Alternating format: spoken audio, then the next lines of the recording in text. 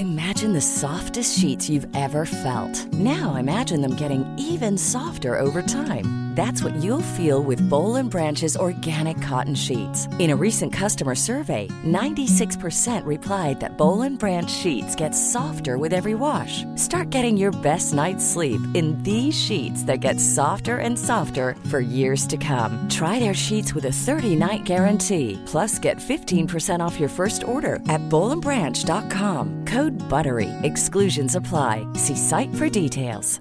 Ready to pop the question? The jewelers at BlueNile.com have got sparkle down to a science with beautiful lab-grown diamonds worthy of your most brilliant moments. Their lab-grown diamonds are independently graded and guaranteed identical to natural diamonds, and they're ready to ship to your door. Go to BlueNile.com and use promo code LISTEN to get $50 off your purchase of $500 or more. That's code LISTEN at BlueNile.com for $50 off. BlueNile.com, code LISTEN.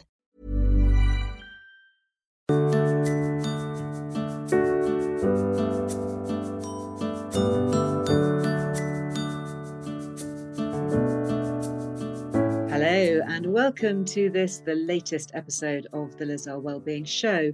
Thank you very much for joining. And I'm very pleased to welcome Dr Lucy Pollock here today to have a conversation about something that lots of us are sometimes reluctant or even a bit scared to talk about, and that is ageing. Now, Lucy trained in Cambridge and at St Bart's Hospital and went on to specialise in caring for the elderly and the frail. During her 20 years as a consultant, she has become a trusted go-to expert when it comes to living and ageing with dignity. She's now based in Somerset. Her extensive experience of caring for the elderly has led her to write an honest, compassionate and sometimes very funny book, answering the questions about ageing that we are often too afraid to ask. Her book is called The Book About Getting Older, and it recognises a problem with how we relate to and look after the frail and the elderly, and reframes the whole ageing process as something to be celebrated. It's not something that we often get the opportunity to talk frankly about, so I'm really thrilled to introduce Lucy and excited to hear what you think about our chat. So let me know on Instagram after you have listened, and without further ado, let's get right into the episode. So Lucy, welcome to the podcast. It's such a pleasure to have you here. This is such a timely conversation to be having. Thank you for giving up your time, because I know you are still very much a practicing doctor in the thick of it. So we're really fortunate that you've given up your time. Thank you. Liz, thank you. It's a real pleasure, a real honour to be here. Oh, well, you're very kind. And what I'd love to know before we get into talking about your work with the frail and the elderly is really how that all happened. What was your journey as a young medical student and as a young doctor? Okay, I knew I was going to do medicine from a very early age. I had both of my parents were doctors, and it becomes an inescapable destiny for some of us. And then I started my training once I'd qualified, and I did lots of different medical specialties as you do. And you rotate from one to another. And I was very lucky. I enjoyed them all. I enjoyed lots of different specialties. And I really did not know what I was going to end up doing. I knew I was going to be a physician rather than a surgeon. I definitely wasn't any good at the surgery. But I wasn't at all sure. And then I went for a meeting with the person who ran our training. And he was fantastic. And he listened to what I was interested in. And there was a long pause. And then he said, Lucy, I'm sorry. I hope you won't be offended, but I think you should do geriatric medicine. And I knew immediately. I thought, I don't know why I hadn't thought of that before. Of course I'm going to do geriatric medicine. It's a fantastic specialty. Yeah. So she said it. I knew that was what I needed to do. And I got myself a registrar training post in geriatric medicine. And I haven't really stopped since. So why was there potential for you to be offended? Is it seen as a bit of a sort of Cinderella specialty? It has been in the past. And one of the joys of having been a geriatrician for the last quarter of a century or so is watching it blossom as a specialty and come into its own. And it was interesting in the early days, geriatric medicine attracted a disparate group, and it still does, but a lot of the people that were interested were very clever and very interesting people, and they were a little bit different from a lot of other specialists. And I'd quite like to think that they still are. I think it has become a specialty that more and more people realise is important and interesting. The science behind it has blossomed. There's a huge amount of science behind our practice now.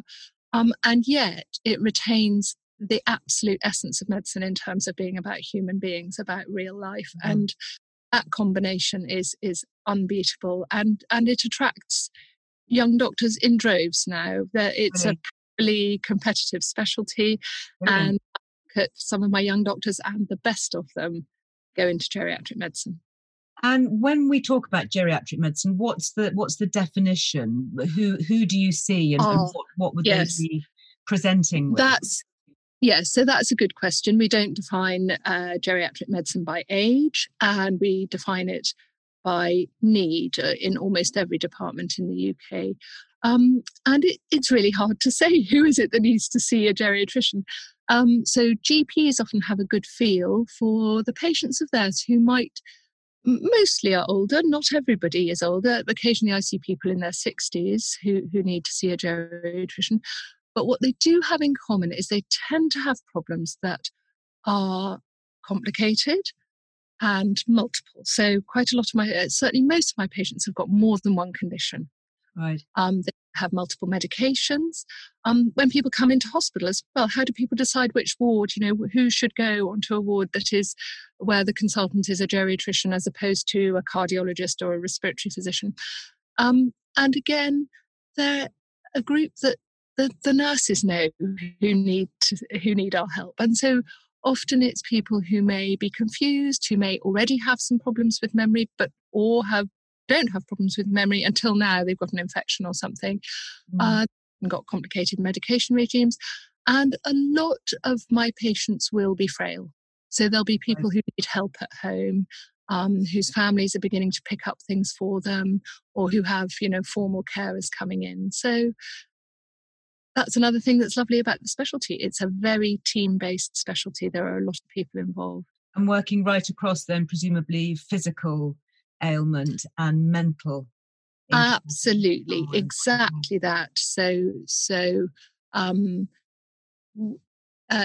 in this specialty, you have to think about every aspect of somebody's life. It's not just about getting their heart right. It's about thinking about what their walking's like, whether they're steady on their feet, whether they're going to be able to take all these fancy medicines that you've chosen for them. Actually, it's going to be a step too far. How are they going to manage when they get home? So it's about more than just treating the immediate condition in front of you. And are there stereotypes that persist to do with the elderly and the frail that perhaps we need to unpack here? That's a good question. And yes, there definitely are. And in fact, there's a whole debate to be had about the language that we use. Right. So, for example, older people, we tend to say older people, and we tend not to say the elderly, because older people don't really like all being called the elderly. And because they're not all one collective group of people, they're all individual people. There are stereotypes. There are phrases that just pop up the whole time. One of my favourite, and all geriatricians would recognise it, is the fiercely independent. We say, this lady, she's fiercely independent. Yeah. What does that actually mean? Yes. Shouldn't we all be fiercely independent? Exactly. But it usually suggests that it's somebody who won't take your advice. So it comes with a note of frustration. But of course, in fact, we all would want to be fiercely independent as we get older. It sounds as though there's a lot of sort of sensitivity around the language that's used, and also the way you talk to people, and I know you've written about that in your book, about how to better talk to people who are older. Absolutely. So I think a lot of older people have had experience of being inadvertently patronised. And people calling them dear, or calling them by their first name. I'm driven absolutely nuts by the fact that a lot of older people don't mind at all being called by their first name, provided you get that name right. And lots of older people are not actually called by their first name. They're called by their middle name. My husband is called by his middle name. My stepmother is called by his middle name. But if you go anywhere near a hospital, nobody ever asks. They always assume that the name at the front of your name is the one that you're going to be called by. And I've made that mistake plenty of times. So just getting people's name right is a good step in the right direction. And then, yes, it's so easy to. My aunt the other day had a difficult time at a hospital appointment, and somebody apologised to her and said, "Oh, I'm sorry you were upset." And she said, "I wasn't upset. I was incandescent." It made me sound as though I was some. She's 91, but she wasn't upset. She was furious. Yeah, it's easy to get it wrong, and it's usually easy to get it right. Yes, good. Well, you've got lots of hints and tips for us, which are so front of mind at the moment. And I think with so much focus having been on care homes, perhaps, and coping with loneliness, yes, and the sense of despair amongst so many who are older. Yes. What's your advice there? It's such a big question. Sorry. Yes, and I wrote this book really before COVID, and although I have put some pieces in about COVID, it is very important. But actually, all the things that are important about being older now were already important before, and loneliness and isolation is pretty near the top of the list. And the way that our society is structured so that people are increasingly isolated is something that we really need to get hold of, because this is not right. And it's not only older people that are disadvantaged, but actually the rest of us are too. If we don't include older people in our lives, we're missing out on a great wealth of knowledge and experience and funny stories. And, it's insane to do that. So when we come through this situation, I think it'll be very interesting to see how we tackle that. But while we're in it, what can individuals do? I think simply picking up the phone, using technology, learning to use technology, not being afraid of it, using FaceTime is just magical. I love watching someone's face when they work out, they can see their grandchildren on FaceTime. Yes. And being neighbourly and knocking on someone's door and just making sure through saying, are you okay? Just remembering that. And there's lots that we can do that are just little steps towards making people included. But before COVID, of course, there were wonderful things happening, and lots of good organisations are still working really hard to make sure that people are not isolated. And we need to keep the momentum of that work. That's going to be very important. And a lot of people obviously are caring for elderly members of the family at home. So, and that obviously brings its own challenges. What are the sort of early warning signs that somebody may be beginning to slip into cognitive decline? What are the sort of the worries that we perhaps, I classify myself as a sort of midlife woman with older parents.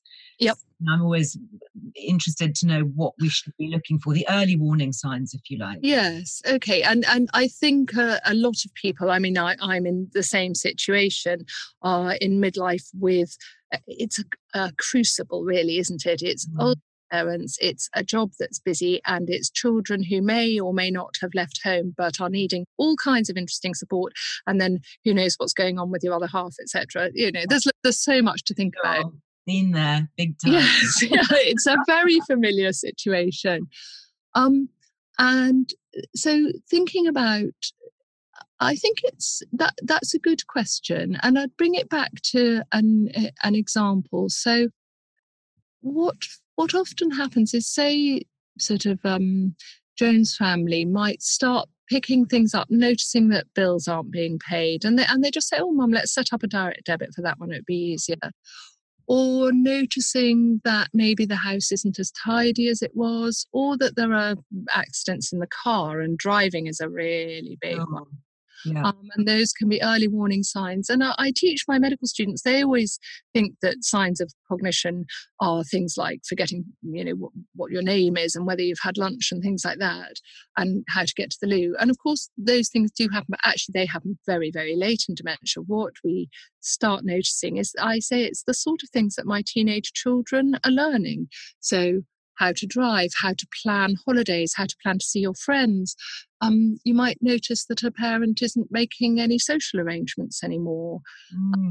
They're maybe becoming a little bit more isolated, maybe a bit less interested in how the world is working. And those aren't disastrous signs on their own, but they're just little warning signals that you might need to start thinking about whether this is a problem, or actually whether somebody may be becoming depressed. That's a common condition, and it's often overlooked.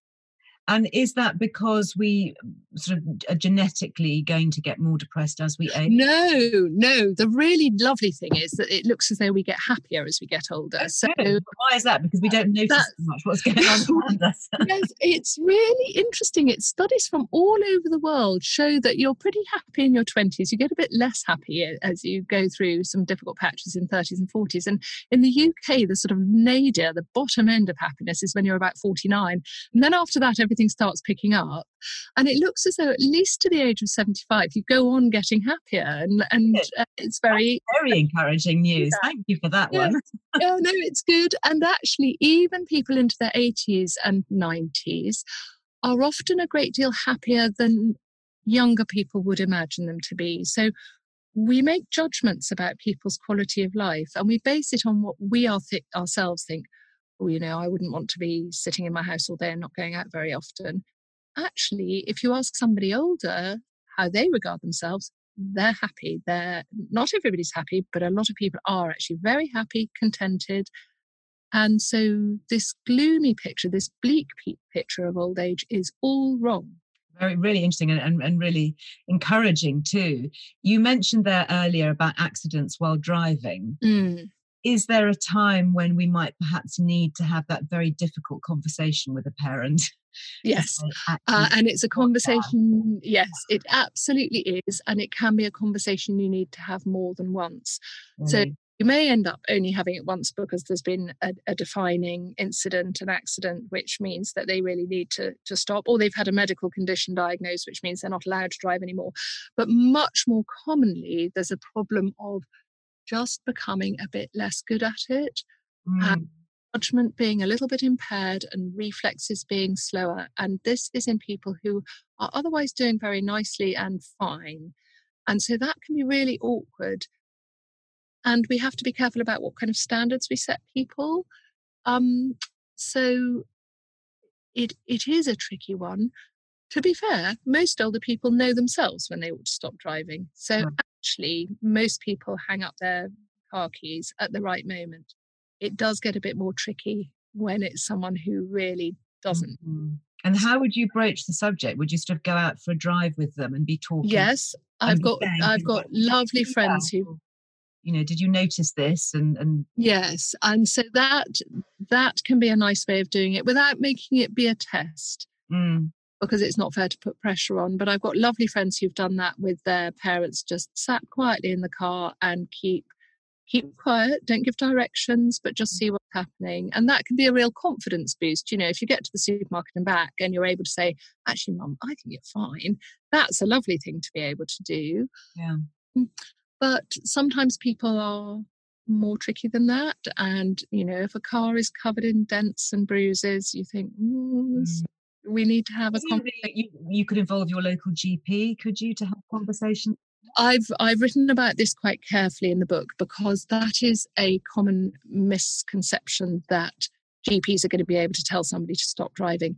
That actually isn't the case, apart from for a few clearly defined medical conditions like you're not allowed to drive for a defined period after a stroke, for example, but then you may be able to drive.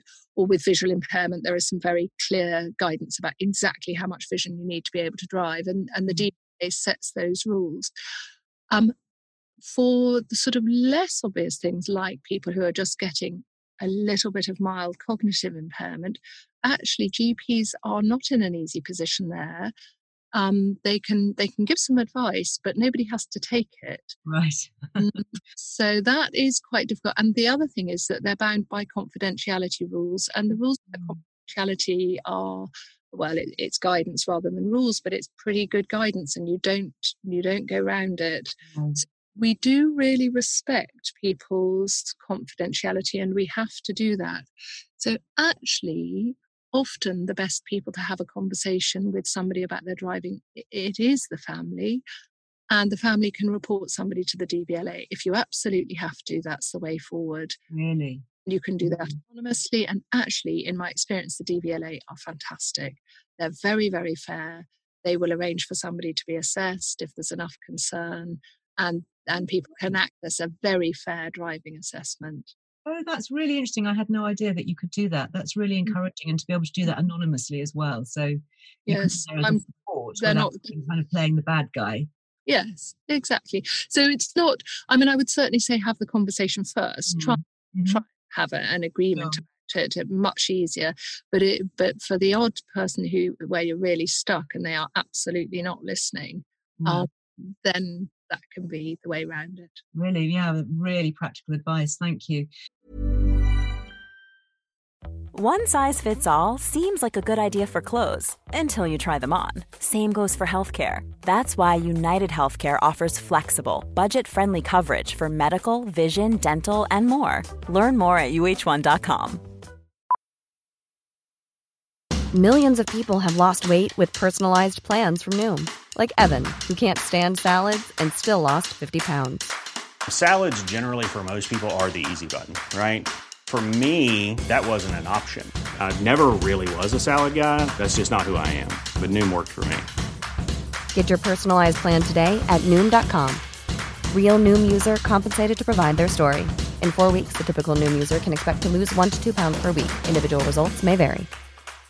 Everyone knows therapy is great for solving problems. But getting therapy has its own problems too. Like finding the right therapist, fitting into their schedule, and of course, the cost. Well, BetterHelp can solve those problems. It's totally online and built around your schedule. It's surprisingly affordable, too. Connect with a credentialed therapist by phone, video, or online chat, all from the comfort of your home. Visit BetterHelp.com to learn more and save 10% on your first month. That's BetterHelp, H-E-L-P. Hey, it's Ryan Reynolds, and I'm here with Keith, co-star of my upcoming film, If, only in theaters May 17th. Do you want to tell people the big news?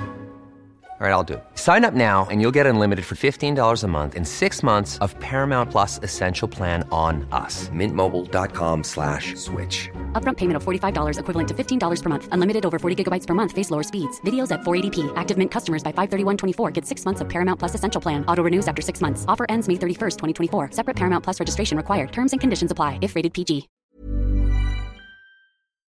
Talking about cognitive impairment, can you clarify for me and maybe for others listening the difference between Alzheimer's and dementia?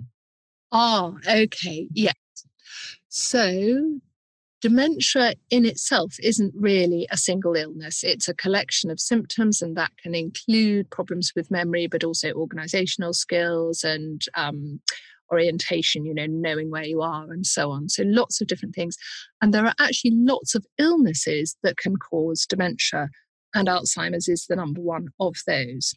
So the second one is vascular dementia, which happens when you've had little tiny strokes and bits of or one big bad stroke, and bits of the brain that are to do with thinking rather than with moving are affected. And quite a lot of people have both a bit of Alzheimer's disease and vascular dementia.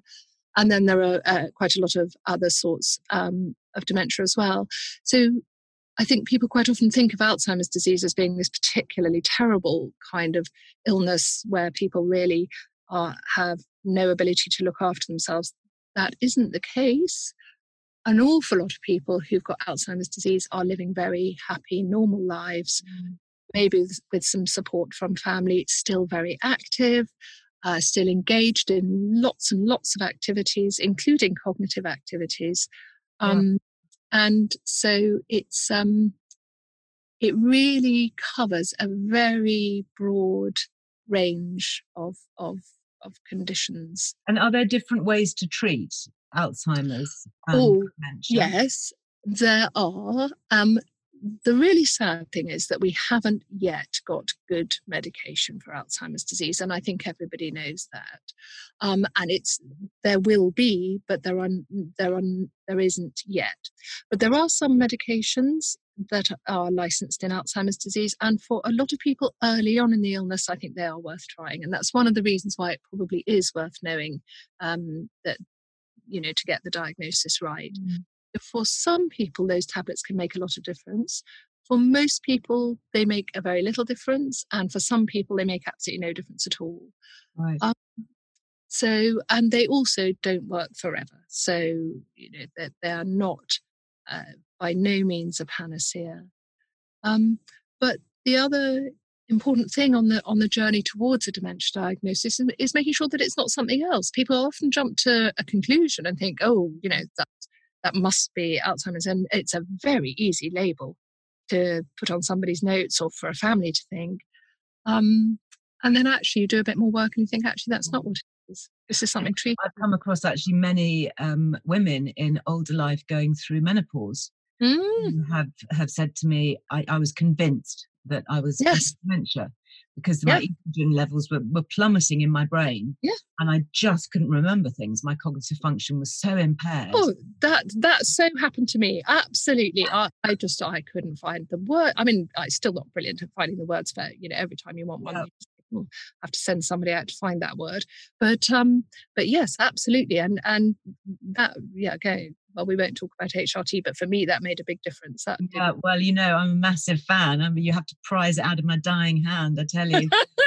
It's really interesting to look. I mean, this is a sort of side segue, but it's interesting to look at the impact of estrogen on brain health. Yeah. And I know a lot of interesting studies now going on, particularly with Alzheimer's and estrogen. Yes. I mean, and at the moment, I don't think there's enough evidence to say that we should all be taking it. And I certainly wouldn't feel guilty about not taking HRT. And I've got lots of fantastic friends who don't, and they look $1 million and they seem to be doing very nicely and they're very brainy. But for some people, it definitely makes a difference. Yeah, interesting. Really interesting. Anything else that we should be doing to help? We talk about medication, but, do you encourage doing crossword puzzles? That's, yes. And Sudokus as well. Yes. The thing about doing Sudokus, if you do lots of Sudokus, you get very good at Sudokus. But what is interesting is that doing a variety of things definitely makes a difference. And so trying to keep active, I often say do more, not less. And that's advice I've had from patients. This idea that you should sort of slide into your slippers when you've retired and sit and watch the golf all day. Absolutely not. So it's in a way, it's a bit like having a varied diet. Yeah. It's have a varied life, do different things, read a different book, buy yourself a different newspaper once a week. And a different point of view. That's really interesting. You can really annoy yourself by reading a newspaper. Yes, exactly. Drive yourself mad by talking to somebody you disagree with. Yes, that kind of thing is tremendous. I mean, another silly thing, but actually really important, is if you've got hearing problems, try and get them sorted out. Yeah. Because I think we've almost noticed during lockdown, I don't know about you, but I think a lot of people have felt their intellectual faculties reducing as our interactions have reduced. And in a way, that's a parallel with losing hearing. You are just not picking up as much that is exciting. Yeah. Well, our world has sort of shrunk, hasn't it? As we're not travelling, and for many of us, it's literally shrunk to the kind of the four walls that we're in. Yeah. Yeah. And you're right. I mean, if I ring a friend who is hard of hearing, it's very difficult because it's very difficult for them to hear. And I think it's lovely that we've got technology like we're using now where we can actually see each other. Yes. And it has actually got simpler, hasn't it? I mean, I know in the old days, sort of computers and things would be really hard. But with a tablet, you just press a button and there you are. It is relatively simple, hopefully, for most people. Yes, and lots of older people have engaged brilliantly with that. It's not for everyone, and we mustn't overlook the fact that people are missing physical contact so desperately badly. Absolutely right. Oh my goodness. I remember talking to somebody a while back, talking about the power of touch and saying, 3 hugs a day, that's my prescription for everybody. Hug somebody 3 times a day minimum. And you think, well, where has that gone? I mean, and if you're living on Absolutely. your own. I was talking to a physio recently who said she touched somebody who hadn't been touched since the end of March, had not had a physical hand on them. Yeah, absolutely. And it's not devastating. I agree. And actually, I was reading the audiobook of the book and realized how often I talk about touching my patients or touching a family member when we're in a situation where somebody needs comfort, or there's a scene where I'm terribly cross about something and somebody else. The touch of someone else just brings me back into being able to think clearly about a problem that has become very emotional. God, now talking about that obviously leads into the inevitable questions about how we deal with really difficult discussions. We're talking about end of life. Yes. And, we're so good, aren't we, about talking about birth and, the joyful things. But I think, they say that death and taxes are the only two unavoidable things in life. Yep. And yet we simply don't talk about death. It's most of us. We would rather do our. To avoid it.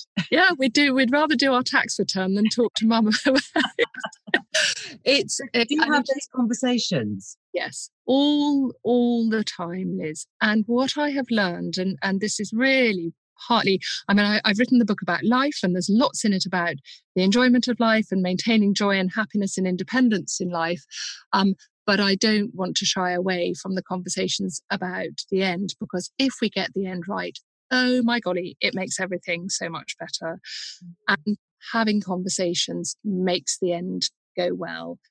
And I've just seen it over and over again, how a family or an older person themselves, this burden is lifted off their shoulders in these conversations. And if you can have one of these difficult conversations, they are frightening things to think about, but I'm thinking about a patient of mine, Betty, who was really independent and well, and her daughters had told me how fantastic she was, still driving and so on. And she had a stroke out of the blue. It was really sad, a horrible big stroke. And she wasn't ever going to be able to speak again. And there was wasn't able to communicate what she wanted. And there was a conversation about whether we should be feeding her by tube because she wasn't able to swallow anymore. And what was really lovely in that situation was that she had addressed that with her daughters, and she'd sat them down. In fact, several times she'd mentioned it. She hadn't written it down, but she'd had a really good, honest conversation about what she would and wouldn't want. And it was just one of those situations where those two women looked at one another and they said, "We know what, Mum. We know Mum on this." And so at what stage should we be having those conversations then? So that is a good question. My feeling is that actually, if we could normalise them, we would have them more often and more easily. But if family that's in that situation, also, I think the other important thing is older people quite often would like to have that conversation, but they don't know how to start it either. Right. So having the right words to start that conversation is a good place to start. And then often it's a little hint of something happens, and it may be an illness that an older person has, or a fall or something, or often it's the death of a spouse or of a friend moving into care, or something on television, or anything can prompt a conversation. And the key thing is not to duck it. If that moment appears, just don't duck it. And I watch sometimes, even somebody really, really frail in hospital, I'm thinking of Pat the other day, and her granddaughter's visiting, and Pat is so fragile. And she said, "Oh, I don't think I'm going to see my next birthday."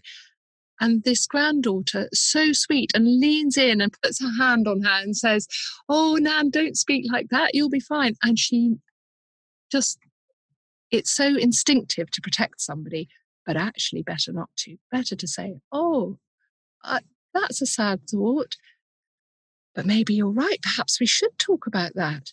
Fantastic. Opening, isn't it? Yes. And also when things happen to other people, I had a family member who had a massive stroke and was then on life support and sadly died. And it did actually start the conversation. Well, what if that was me? What if that was Yes. you? What would you want to happen? Because the Yes. big questions about, is the machine turned off? What do we do? And you can then start playing out various scenarios, can't you? Yes, absolutely. And I think they do require courage, these moments. And again, it's something that I have given some practical advice about what kind of form of words you can use if you need to have that conversation. You even start thinking about it in your own head. Um, and also do you need to write it down? Do you need a lawyer? No, you don't. But, where can you get some advice? How do you make sure that if you've got some very firm views, how do you make sure that they're recorded? But actually, it isn't really about recording things and getting them written down in a very important, very clear format. Actually, it's just having the conversation that's the really good start. And that it's every time I think about it, I can just picture time and again someone who is relieved, Yeah. patients and families, and they are relieved to have those conversations. That's really good to know. That's really encouraging, I think, for anybody who's thinking, gosh, this is a conversation that I need to have. What about things like living wills and DNR? Yes. Do not Okay. I mean, are they real things? Are they things that you deal with in your work? Absolutely. Yes, very much. They're more spoken about than actually present. So the other thing is that we get ourselves in a complete tangle of nomenclature. So we talk about advanced care plans, and we talk about treatment escalation plans, and we talk advanced decisions to refuse treatment, and we talk about advanced statements. And they are all really important subjects, and we get in a complete muddle about what each of them are. Which one's a living will, which one is legally binding, which one isn't, which one's just about what music you'd like to have if you were unwell, and which one is about what treatment you'd like to have, which is a completely different thing. So it is important to have some understanding, and it's very easy for people to get a bit flawed, actually. You think, okay, I want to make some plans. How do I do it? Where am I supposed to write it? And what's legal? I mean, presumably Yes. you're covering this in your book with ideas of where to go and templates. And, I guess for all of us, because death is a certainty, it's kind of a thing that almost at any age, or certainly from your middle years onwards, it's not a bad idea, is it? Just to jot down, should the worst happen, the proverbial bus comes along and I don't make it home, or I make it home but in a vegetative state, what would I actually want to happen? Absolutely, Liz. I think it's very interesting that some people, I mean, I've written mine down, and some time ago, because it isn't really about me, it's about my family. And I don't want them to be in a situation in which they're making, frankly, agonizing decisions, desperate. What a really great way of looking at it. And, when you are thinking about that as a very sad thing, potentially as a situation that you might find yourself in, but actually to be thinking, okay, how can I make this better? Yes. Everybody else in my family by actually taking the decision to do this now. And maybe actually that's a way to bring up a conversation with somebody who's older. Yes. By saying, absolutely. I've done this because this is a really important thing for the family. Have you had any thoughts about it? Yes, exactly. And it is that shared experience. And so in the book, I use quite a lot of stories about my patients and their families and how they have individually approached these. So it's not just a kind of list of here's the guidance and this is what you do and you need to sign it and date it and witness it. It isn't like that. I do cover the practicalities and the GMC guidance and what the law says and things like that. So I explain those, but I also very much use individual stories to illustrate how families have sorted these things out. They are emotional conversations. We can't get away from that. And that is what makes them so difficult to talk about. So it's this bizarre combination of, because you're talking with somebody you love, you can't, because you love them too much. You can't talk about something awful happening. Yes. Because you love them, it's the most important conversation. It is, isn't it? How can we make death better, do you think? talking about it is a very good place to start, and realizing that death done well, and lots of people do death very, very well. I think a lot of families have had experience of someone's departure being peaceful and actually being beautifully done, and they have very warm memories of a really good death.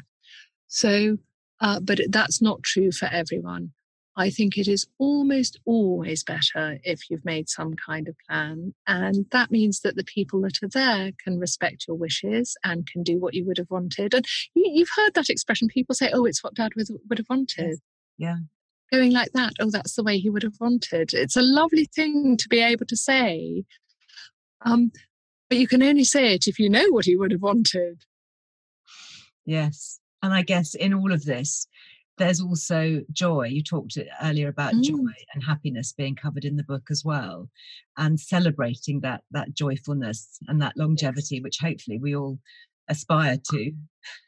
Yes, and we should. And that's the other thing, is I think that for some reason, well, for many reasons, old age is often framed in this very bleak framework, and we talk about the finances and the economy and carers and the rest of it.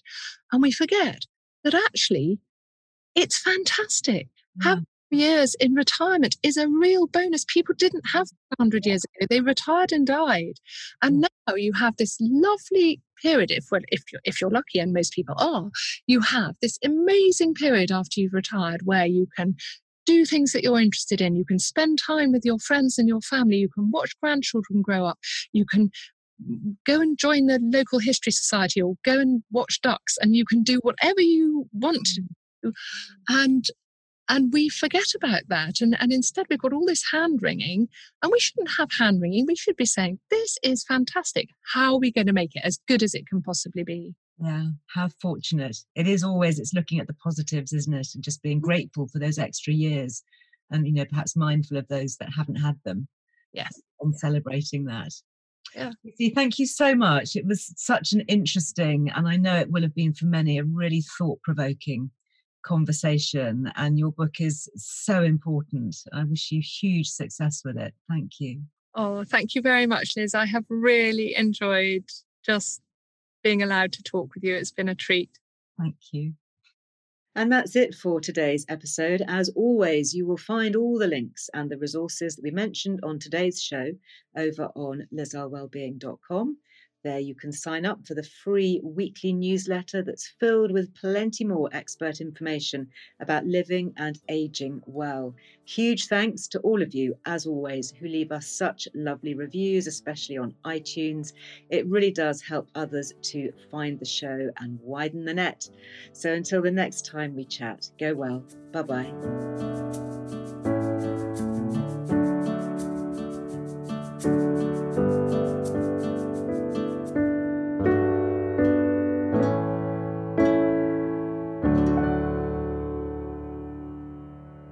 The Liz Earle Wellbeing Show is presented by me, Liz Earle, with production by Amaryllis Earle and Harry Trevithick at Heart Dialogue, with thanks to my producer, Ellie Smith, guest booker, Millie de la Morinière, and assistant researcher, Martha Comerford.